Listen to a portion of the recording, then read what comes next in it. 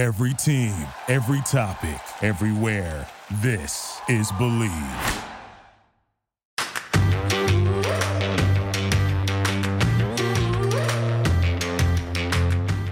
Hello and welcome to the Tracy Sandler Show, brought to you by FIVO. I am your host, Tracy Sandler, and I am just nothing short of honored to be joined today by my incredible guest, NBC LA's Michael J. Duarte. Michael, welcome to the show. Thank you, Tracy, for having me and for saying that you're honored. But, you know, I'm like, every time I get invited to do these shows, Tracy, I'm like an Amex Black Card. I never decline. So the honor is mine. That's a great line. And also, though, that kind of makes me feel a little less special, like you would have just said yes to anybody and come on anybody's show. But no, it is not quite like that. But the honor is mine, not yours. That's what I'm trying to say. Thank you. I really appreciate that. But I will say for your listeners, Tracy made me wake up at an ungodly hour at 6:30 in the morning, Hawaii time. So I'm a little tired as we do this show. So if you're watching on YouTube, I apologize for the bags under my eyes and anything else. Yeah, guys, just so you know, it's 10:30 a.m. Pacific time. Not in Hawaii, though. Not in Hawaii. No, anyway, but are you in Hawaii? Let's move forward with this 4-course meal that is the Tracy Sandler Okay, Show. so today is going to be all Dodgers, as it often is on Fridays when it's not football season. It's going to be all Dodgers. They've had a little bit of a up and down couple weeks. Granted, they swept the Arizona Diamondbacks. I almost said they swept the Arizona Cardinals this week, which, by the way, would have been newsworthy. But they didn't. They swept the Arizona Diamondbacks this week, despite some issues on the pitching staff, despite some defensive blunders, which has been a bit of a problem over the last week or so. Granted, the Arizona Diamondbacks are not a very good baseball team, and I apologize to Diamondbacks fans everywhere. But still important that they won those games. They are headed to Philadelphia. They really struggled against the Phillies last weekend, so they get another chance this week. So there's a lot to dissect. I also warned Michael that on Fridays we do Cody Corner, so to get excited because that is the best part of everybody's week, obviously. But first, let's talk defense, because I feel like the defensive blunders have been, there have been a plethora of them, and that isn't something that we've necessarily seen from this Dodgers team over the last several years. What do you attribute this to, my good friend Michael? She's looking at you, Gavin Lux, if you're listening or watching this show. That's who she's talking about when she talks about these defensive blunders. Sorry, Gavin. And no, you're not wrong when you say the Diamondbacks are not a very good baseball team, although they have been playing well as of late, almost 500 baseball by the time they entered this recent series with the Dodgers at the Arena, a 4-game series in 3 days, I might add, which was fun for me to cover. But the Dodgers pitching staff right now, and you only go as far as your pitching staff goes, it is as unpredictable as a game of rock, paper, scissors, Tracy. I never know if Walker Buehler or Julio Urias is going to go out there and pitch like they did in 2021 and have a quality start and shut down the opposing lineup and allow their offense to kind of come alive and do what they do. Or, you know, are they going to give up 5-6 runs by the 4th or 5th inning and get pulled early and make this, you know, a deep game for the bullpen? So that's been where, that's been where the Dodgers have been more frustrating than a fly in the kitchen, as far as I'm concerned. And the defensive lapses you talk about, like I said, more of those are Gavin Lux. I guess you would say this is his junior season, I guess, if we're going to count his sophomore season of 2021, even though you could argue maybe it's just his second season this year because he's been playing sporadically. He hasn't really had a chance to play every day like he's had this year.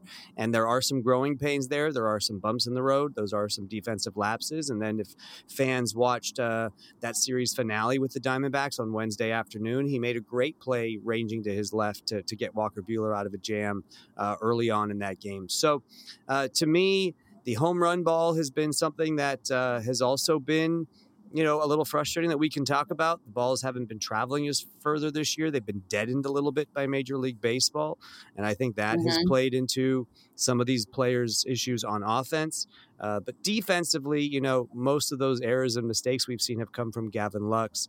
Obviously, Mookie Betts has made a couple recently, which is just uncharacteristic of him. I'm not sure why those have occurred. I wouldn't look too much into those. Other than that, as far as Justin Turner's bad throws from third to first, which has always plagued him, I haven't seen as many issues. And then when you play a team like the Diamondbacks, who has like 3 errors in one game and can't seem to get anything together defensively, it makes you kind of see where the Dodgers are is probably above average or average as far as their defense. Their defense is concerned, whereas the Diamondbacks are probably, at the bottom of that pond of minnows. So many metaphors in your descriptions. I just want to point out that I really like them. The fly in the kitchen one. I like the pond of minnows. I really like all your metaphors. All right. So there we are on defense. I don't think it's something as a Dodgers fan that I'm super concerned about. I don't think it's something that's going to plague them throughout the rest of the season. We're only a little over a month into the season. So I think that stuff kind of works itself out. I think the bigger issue is pitching, but actually before we even get there, let's talk a little bit about the Dodgers offense. A lot of these players are starting to get hot, and you look at this lineup, which is obviously incredible. A lot of these guys hitting in the 200s, 3 or 4 of them start hitting over 300, and they are going to be almost unbeatable. I had a theory before the season started that even if there were issues on the pitching staff, if you're scoring 12 runs a game, it's not going to really matter. However, that theory was a little bit debunked last weekend when the Dodgers were scoring many runs a game, and it did matter, and they did lose games. But let's talk a little bit about offense. I don't want to go too deep into this because, like I said, I think they're starting to get hot, and a lot of the guys are going to get hotter. We can talk a little bit of Cody, but what do you think? I mean, do you see them heating up? Do you think it's the shortened spring training? And then let's talk about the baseballs that are not going outside of the park the way they were last season. I mean, yeah, it's baseball, right? So players are going to have slumps, then they're going to have surges, then they're going to have slumps again. You have the dog days of summer where you really have to really get yourself up and pound multiple energy drinks as far as these 20-year-old baseball players are concerned, to go out there and play the game, game 102 in the middle of summer when it's hot out and stuff. So these are the things that they're going to have to deal with over the long marathon grind of a 162 game season. But to your point, as far as what the players have told me, which is that we are not clicking on all cylinders yet, even though they have 25 wins, second most in all of baseball behind just the Yankees, I believe, especially as far as winning percentage is concerned, not just total wins. Freddie Freeman is batting over 300, which in today's dead end ball year of 2022 is just kind of unheard of. Trey Turner was the National League batting champion last year. He's only batting 280, but it seems like that should be higher because it seems like almost every time we watch them, he's on base. But the Dodgers, if you look at what, like I told you, what the players said, it's true. Justin Turner struggled to start the season. It seems like he's finally getting hot. He hit a big 3-run home run. His average has now gone all the way up to above the Mendoza line at 203, when for so long it was below that line for the start of the season. Max Muncy has not been his true self. He's batting 167 right now. That is not characteristic of Max Muncy. Now, we don't expect him to be batting 300, but we certainly expect him to have more than just 3 home runs at this point in the year. This is a guy that's supposed to hit 34 to 35 home runs every year for you. Now, he, according to what the analytics say, is one of those players, as is Justin Turner, who's supposed to be affected by the deadened balls, whose home runs and launch angles, and if you apply the same statistically, the same formula to balls that would have gotten out previously in previous years, they get affected by those. They would have less home runs and more pop fly outs to the track than they would have had if this was the live ball era of like 2017 to 2020, for example. So those players are going to get affected. I don't see them hitting as many home runs. Cody Bellinger, Actually, before we get to Cody, I do want to talk a little bit about Max Muncy, because 167 is certainly not high, and he's coming off a pretty bad injury to end last season. So how concerned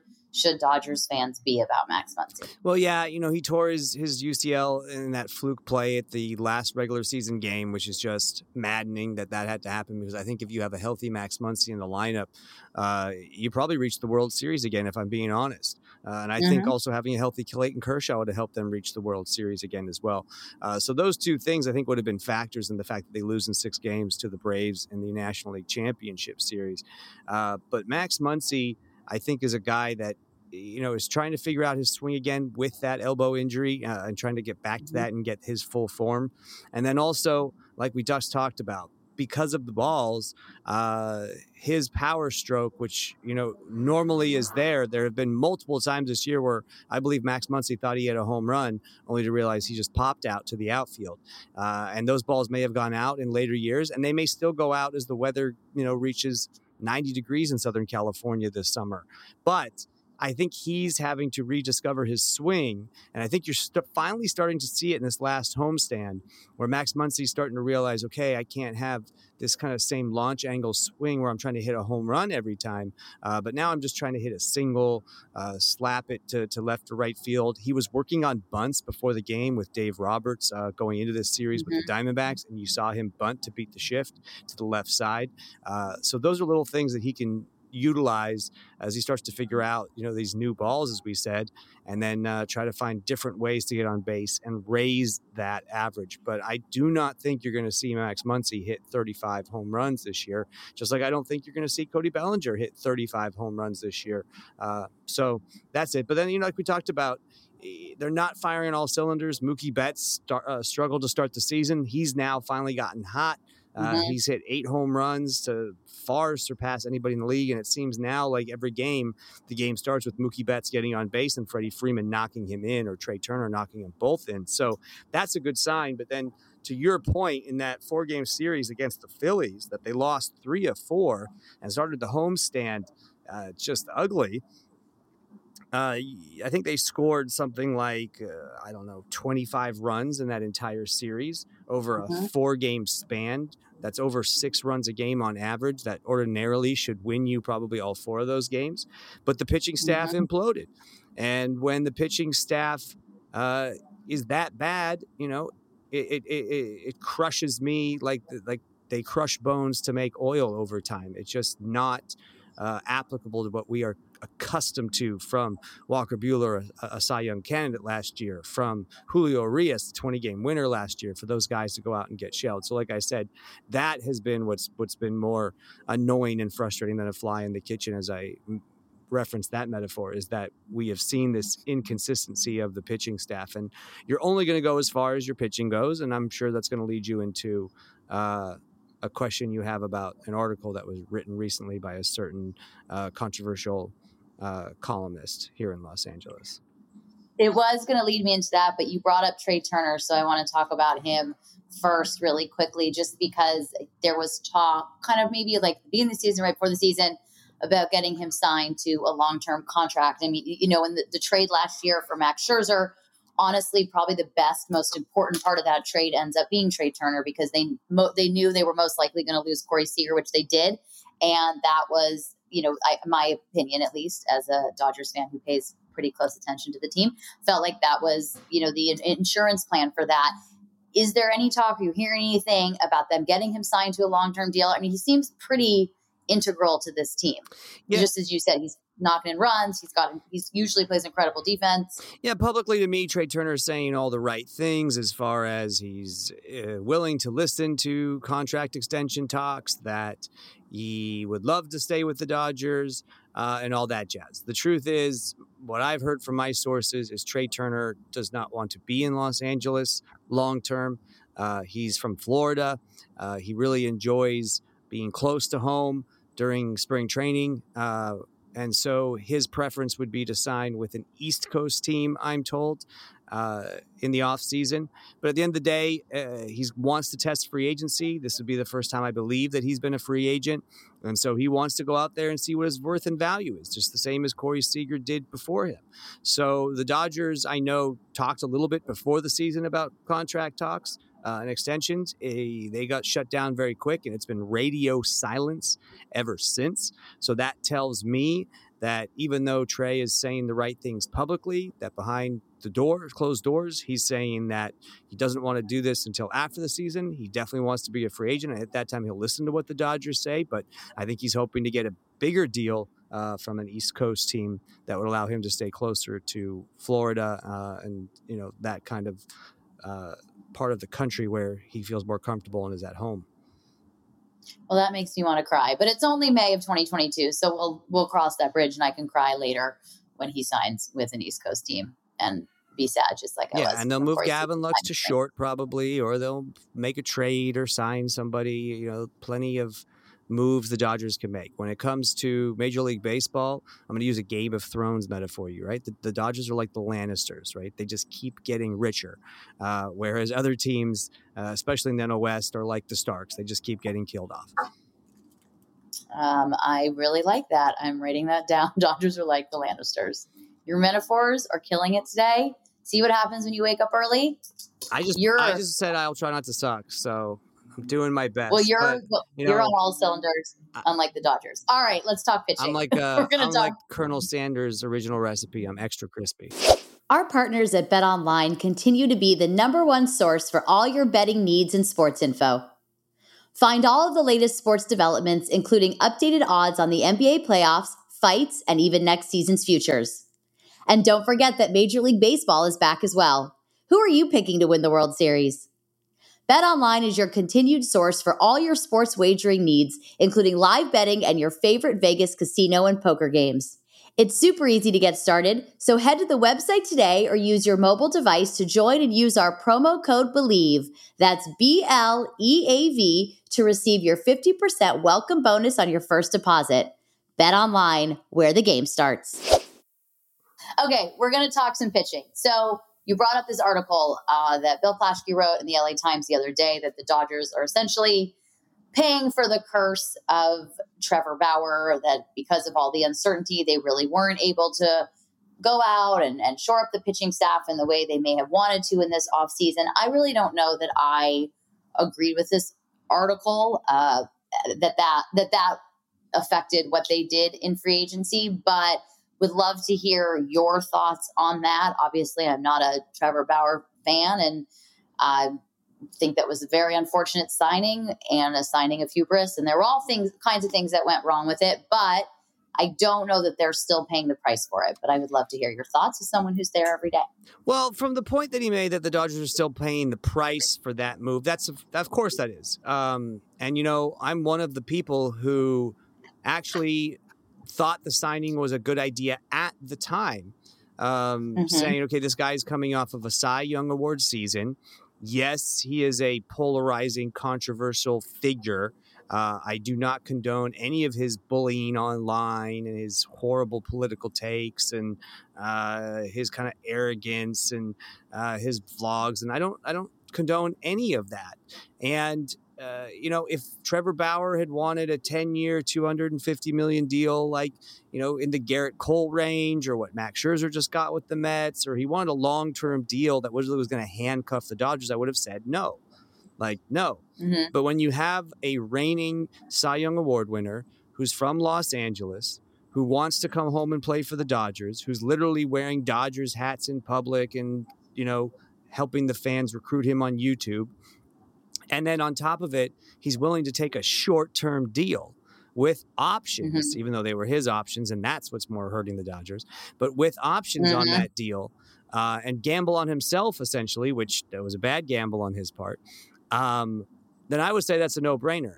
And in hindsight, no, I wish you would have gone to the Mets, because this now problem would have been the Mets problem. But the good news is because that he was willing to gamble on himself and sign a short-term deal with options, that the Dodgers are going to be able to get out of this sooner rather than later. And after the MLB suspension finally came down, we now have a little bit of more insight to when that's going to be. And they do have some money to shore up. So there's a couple points I want to make in that that Bill Plaschke article. First of all, him comparing the curse of Trevor Bauer to like wallpaper in the room, right? That it's everywhere around you. I don't think is accurate. I don't think that's how the players feel about it. Out of sight, out of mind. I don't even think he's at the forefront of everything. Now, the LA Times also wrote an article a couple weeks ago saying that Bauer was going to randomly show up for a Sunday day game because he didn't want to serve another week of administrative leave where he was paid, but they just keep kicking the can down the road. Well, thankfully, Major League Baseball finally came out and levied this 2-year suspension that Trevor Bauer is appealing. And look, yes, I'm aware that his appeal hearing begins at the end of May, at the end of this month.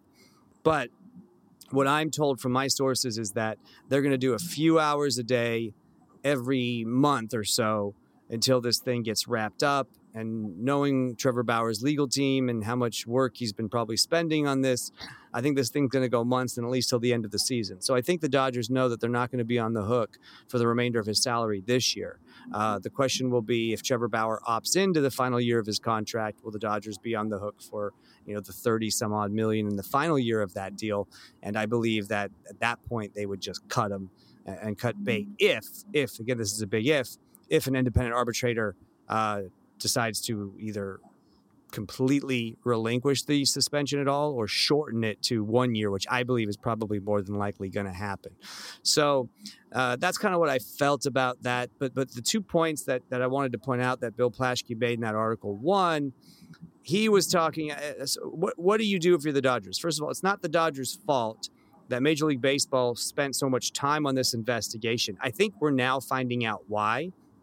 Because a third accuser came out in the Washington Post who had a very, very similar story to the San Diego accuser that originally got all this started in June 30th of last year.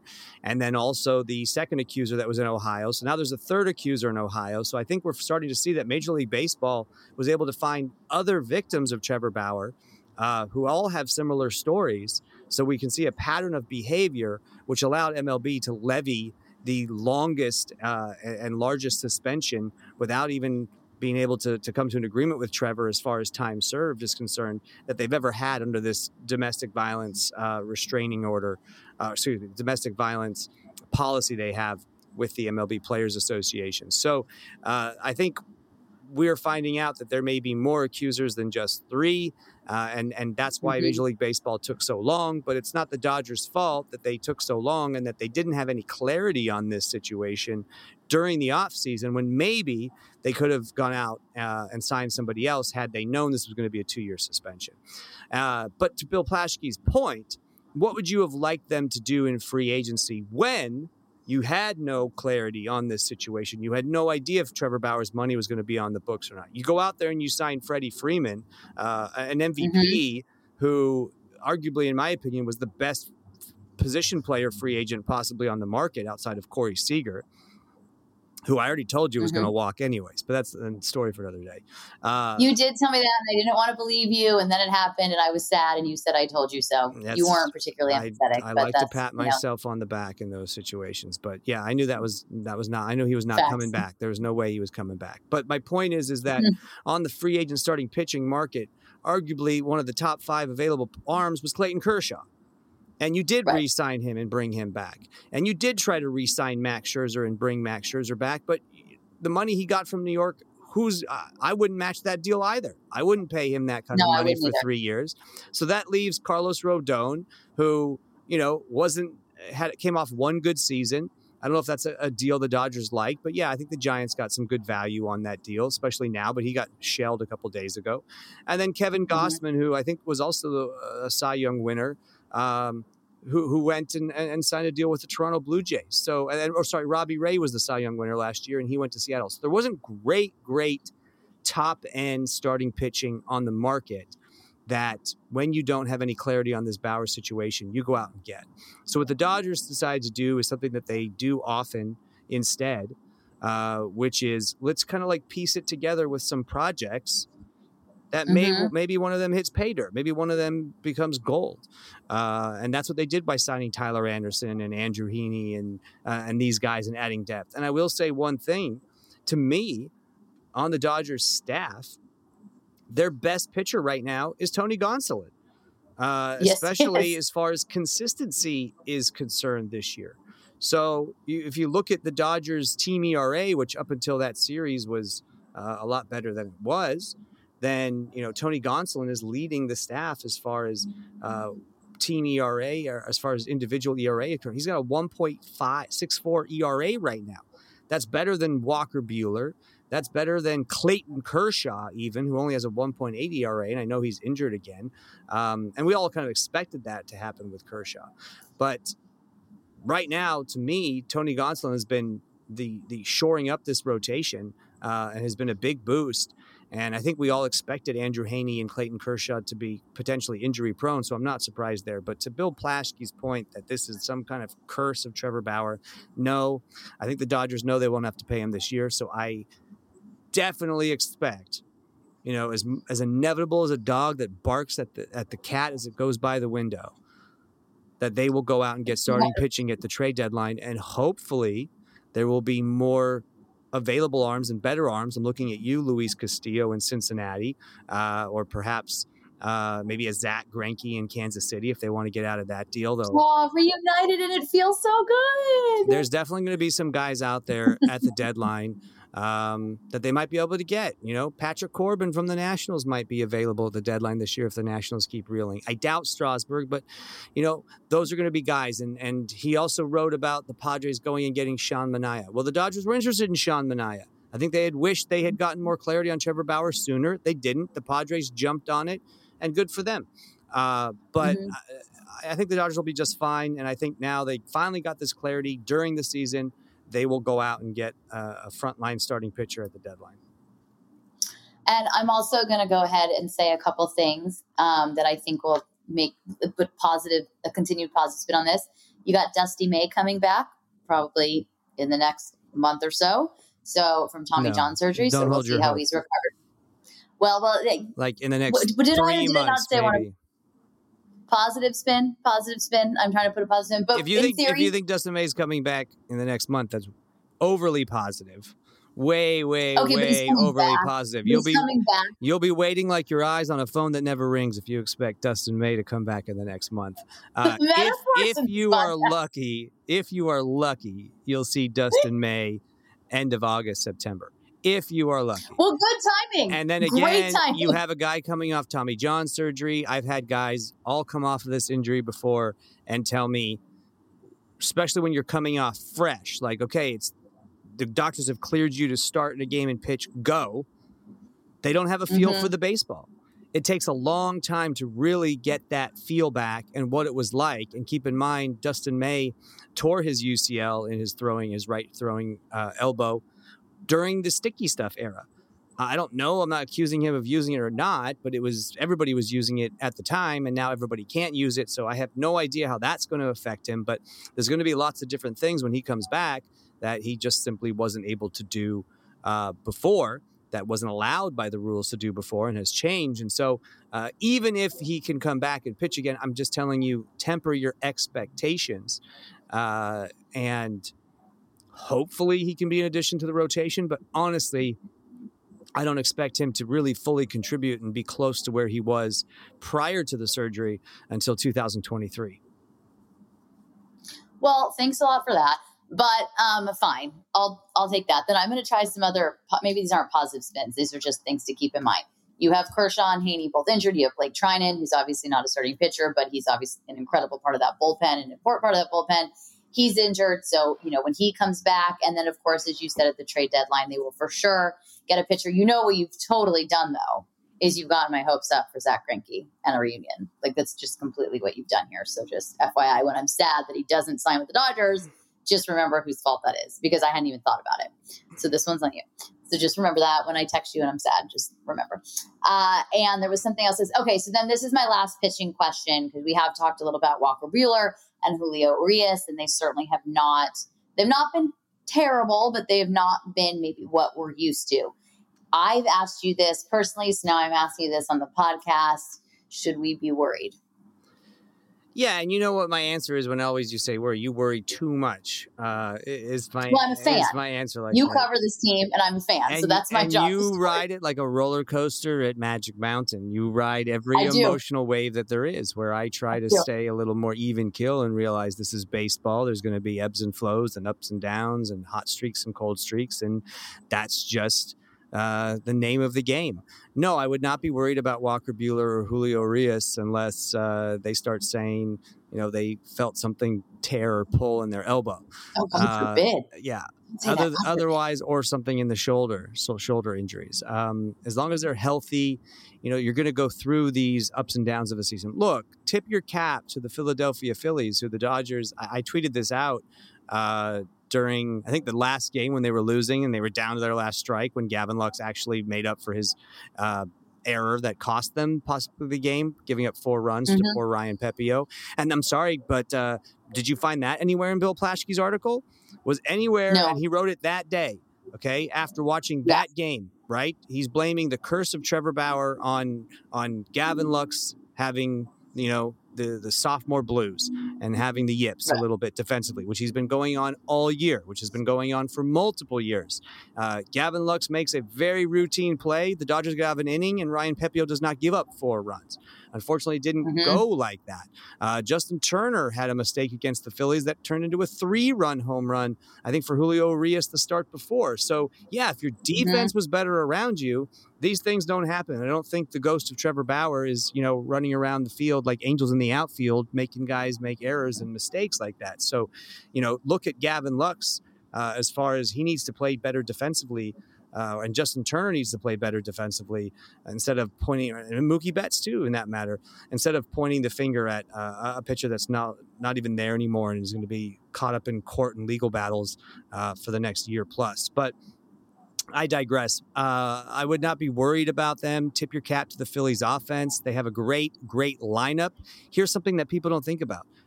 Bryce Harper has an arm injury. He is not able to pick up and throw a ball for 6 weeks. He just got a cortisone injection from Dr. Neil Elatrosh here in Los Angeles. That's why he didn't play in that game Sunday, the only game the Dodgers won, I might add. But because they changed the rules in the offseason, because now there's a universal DH, because for some reason nobody loved the chess match small ball strategy of the National League, which I always loved, and having to do double switches and when you want to take your pitcher out for a pinch hitter in a game, it changed the dynamic of the game. Now that that's gone, Bryce Harper was able to remain in the lineup for all 3 of those games in here in Los Angeles against Philadelphia. And in any other circumstances, when he can't play in the field, he would have not been in the lineup. He maybe would have pinch hit here or there, or he'd be on the injured list so they could get somebody else who could play the field and hit. Well, guess what? Now you have universal DH, so Bryce Harper was able to DH all 3 games and absolutely kill you, absolutely destroy you. So tip your cap to Bryce Harper. He is a 2-time MVP for a reason. He's one of the greatest players on the planet for a reason. And thanks to the rules changing, you allowed him to pick up a bat and play when he can't even throw a ball. So that's one of those things. Also, they just have a really, really good deep lineup with Gene Segura and JT Realmuto, and they signed Nick Castellanos, a guy the Dodgers love. So this offense is really, really good. And it's early in the season enough that the pitchers were just like, okay, here we go, ho-hum, and they got crushed. When, you can ho-hum maybe against the Diamondbacks, you can ho-hum maybe against the Pirates or the Cubs, but you can't ho-hum against an offense like the Phillies. And similar to the power of holding a grenade in your hand when you pull the pin, that's kind of what happened to them in that Phillies series. And as I was joking, going back to what I said previously, I tweeted out, when they were losing down to their last strike with Gavin Lux up on that 4th and final game, that, it's a good thing they don't have to play the Phillies anymore on the bright side. Checks the schedule. Oh, shit. They have them again. So they'll be starting to play them again, this time in Philly, where the ball travels further, where it's a smaller park, where I think you're going to see the Phillies offense explode again. Even if you see some hiccups with his pitching staff this weekend, what I'm trying to say is, it's okay. All that matters is the playoffs. All that matters is all these pitchers that you mentioned that are currently injured or struggling are healthy for the playoffs. But right now, to me, that Dodgers pitching staff is as thin as a 3-month-old bar of soap. And when you're bringing up guys from Double-A to make their major league debuts, to me, that's not a great sign, even though I love to see it from Michael Grove and Ryan Pepio. But these guys need a little more seasoning, right? They're like a chicken that needs to go in the oven. They need a little more seasoning before you eat it and taste it. So I would hope that those guys can stay down in the minors longer, and we can get guys like Andrew Heaney back, who threw a bullpen session the other day, and he's expected to come back soon. And so I wouldn't worry. I would not let Dodger fans worry. They are going to be just fine. Only worry if it looks like you're not going to have these guys available when it matters the most, and that's in the postseason. Once again, God forbid. And also, I'm going to start calling you Metaphor Michael. Tons of people take multivitamins, but it's important to choose one that is top quality. With one delicious scoop of Athletic Greens, you're absorbing 75 high-quality vitamins, minerals, superfoods, probiotics, and adaptogens to start your day right. Their special blend of ingredients support gut health, your nervous system, your immune system, energy, recovery, focus, and aging. It's also lifestyle friendly and fits a wide range of diets. There's only 1 gram of sugar and no chemicals or artificial anything. Reclaim your health and arm your immune system with convenient daily nutrition. It's just 1 scoop in a cup of water every day. That's it. To make it easy, Athletic Greens is going to give you a free 1-year supply of immune-supporting vitamin D and 5 free travel packs with your first purchase. All you have to do is visit athleticgreens.com/believe. That's BLEAV. We've hit my favorite part of the podcast, but hold on. I'm going to get something for everybody watching on YouTube. I thought we were going to talk about the Niners. I was all prepping for the Niners. Oh, no. We're talking Dodgers. I brought Cody Bellinger bobblehead out for Cody Corner for those watching on YouTube. I thought Cody Corner was Cody House, one of the Dodgers' top prospects in the minor leagues. No. You, first of all, you knew better than that because you've met me, and so you definitely knew better than that. Cody Corner is Cody Bellinger. I'm putting the bobblehead down now, but it is Cody Corner time. One of my favorite parts of the podcast. Our good friend Cody is back over 200. You know, he was the NL Player of the Week like a month ago, and then things went really downhill for him fast. I actually am starting to think maybe awards aren't a good idea for Cody because he was the MVP in 2019 and things started to go downhill. Then he was the NL Player of the Week. And so maybe I'm just like throwing out there maybe like a little bit of a kibosh on the awards for the time being. That being said, he had 2 hits on Wednesday, including a double, and he scored a run. I voted for him on the Dodgers poll of Player of the Game. I was one of very few who did, judging by the numbers, but I did vote for him for Player of the Game. So here's my question about Cody. We all know how much I love Cody Bellinger, but like in all seriousness, he's like so hot, or he is so cold, and is that just going to be the rest of his career? Or is this just like him getting back into the swing of being 2019 Cody Bellinger? Well, I thought when you said no pun he's intended, so because I said swing. I thought the next thing out of your mouth would be like, or he's so high and not looking so hot. But no, he always looks hot. No, you're right. At the plate, he's either hot like the prodigal son or as cold as a knife before it, cuts up the fruit for a meal. So he has been up and down. He will continue to be up and down. I like your theory that we should just never give Cody his flowers. Don't ever pat him on the back. Don't give him any awards or accolades. In fact, we should just keep like shunning him and telling him we should be sent down to the minor leagues. Yes, but I don't think I said that. But Did in I say spring that? training, he was like 0 for 23 with 15 strikeouts at one point. And so my point is, like, if we're doing that, talking about starting the season with him in the minor leagues in AAA, and then he comes out hot to start the season, then maybe we should be always saying, Cody, you need to go down to AAA. Cody, you shouldn't be in the lineup. Cody, you should be benched, because that seems to motivate him more than giving him NL Player of the Week, because then he falls off the cliff precipitously. Mm-hmm. But look, when it comes to Cody Bellinger, to quote Kendrick Lamar, I miss the days when his left stroke went viral and he would have 2-3 home runs in a game and just absolutely crush balls. Those days are gone. Those days are gone because the balls do not travel as far. In fact, Cody Bellinger, when he came up in 2017 and went on this home run tear, he was just crushing the ball in his first couple months in the major leagues. And I talked to him and he's like, Michael, these baseballs are totally different than they are in the minor leagues. And he's like, maybe it's the stadiums, but these balls are traveling so much further in the major leagues, and we have some stadiums that are just smaller than minor league stadiums. So this is why I'm getting all these home runs. He even knew it at the time. Well, now you've changed the balls. Some of these stadiums have lengthened the outfield fence, pushed it back further like Petco Park did in some other places. So I do not see Cody Bellinger having a 40 home run season maybe ever again, unless they change the balls. So what Cody is also learning is now he can't try. And Cody is actually a guy that maybe has had more swings that you think would be home runs that died at the track this year than any other player on the team. Gavin Lux had a couple, Chris Taylor's had a couple, but Cody to me is the guy that I look at and go, I hear the sound off the bat. I go, oh, he got all of that one. And it's a pop fly to the track in center field. And I think he's one of those guys also, like we talked about with Max Muncy and Justin Turner, that's having to kind of learn that I just got to get a base hit a line drive somewhere, hit it hard. And that's why you're now seeing Cody, have 2-hit games and have multi-hit games rather than, trying to hit a home run every time, because I think these guys are starting to realize that in this new dead ball era, it's just not going to happen. So that's what I would say about Cody. But I would say Cody's going to continue to be very inconsistent. Like I said, as unpredictable as a game of rock, paper, scissors. That'll be Cody the rest of the year. Well, let me tell you who's not going to shun Cody. A couple things, first of all, to unpack. When you told that story about he said Michael, I was just super jealous that he knows you by name. It's just very cool.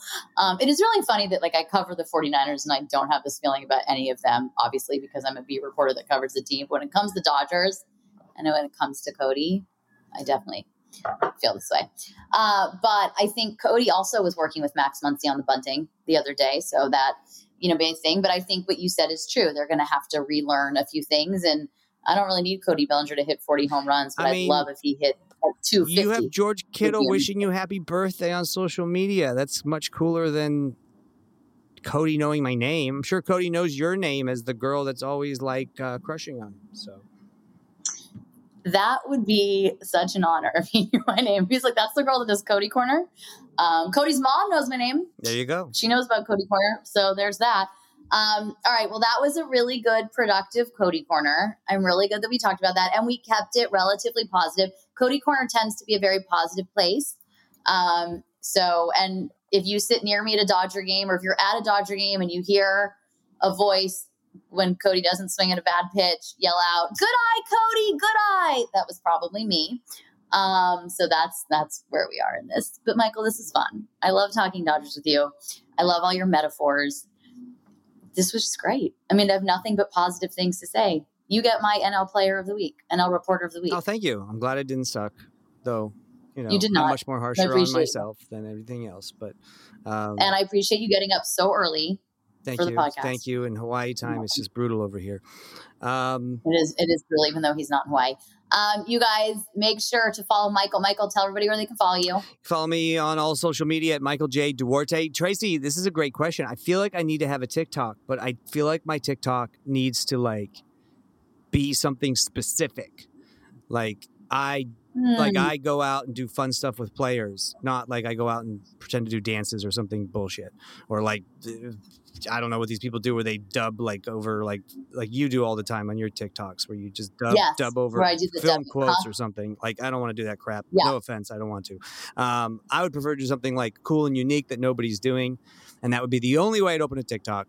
Sorry, I digressed. We went off on a tangent.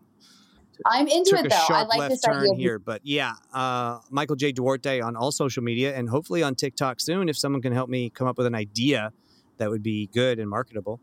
You can read all my stuff at NBCLosAngeles.com. You can hear me on the radio everywhere. You can turn on your TV. Sometimes I'll be on Channel 4 if I'm not in the doghouse. So there you go.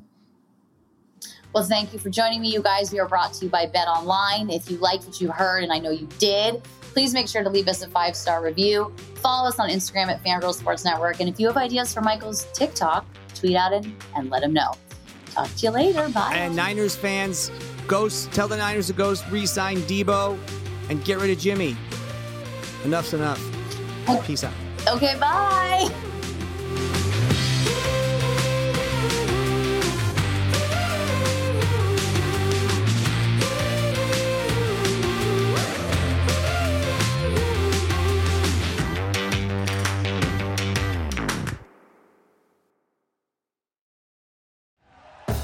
Thank you for listening to Believe. You can show support to your host by subscribing to the show and giving us a 5-star rating on your preferred platform. Check us out at Believe.com and search for BLEAV on YouTube.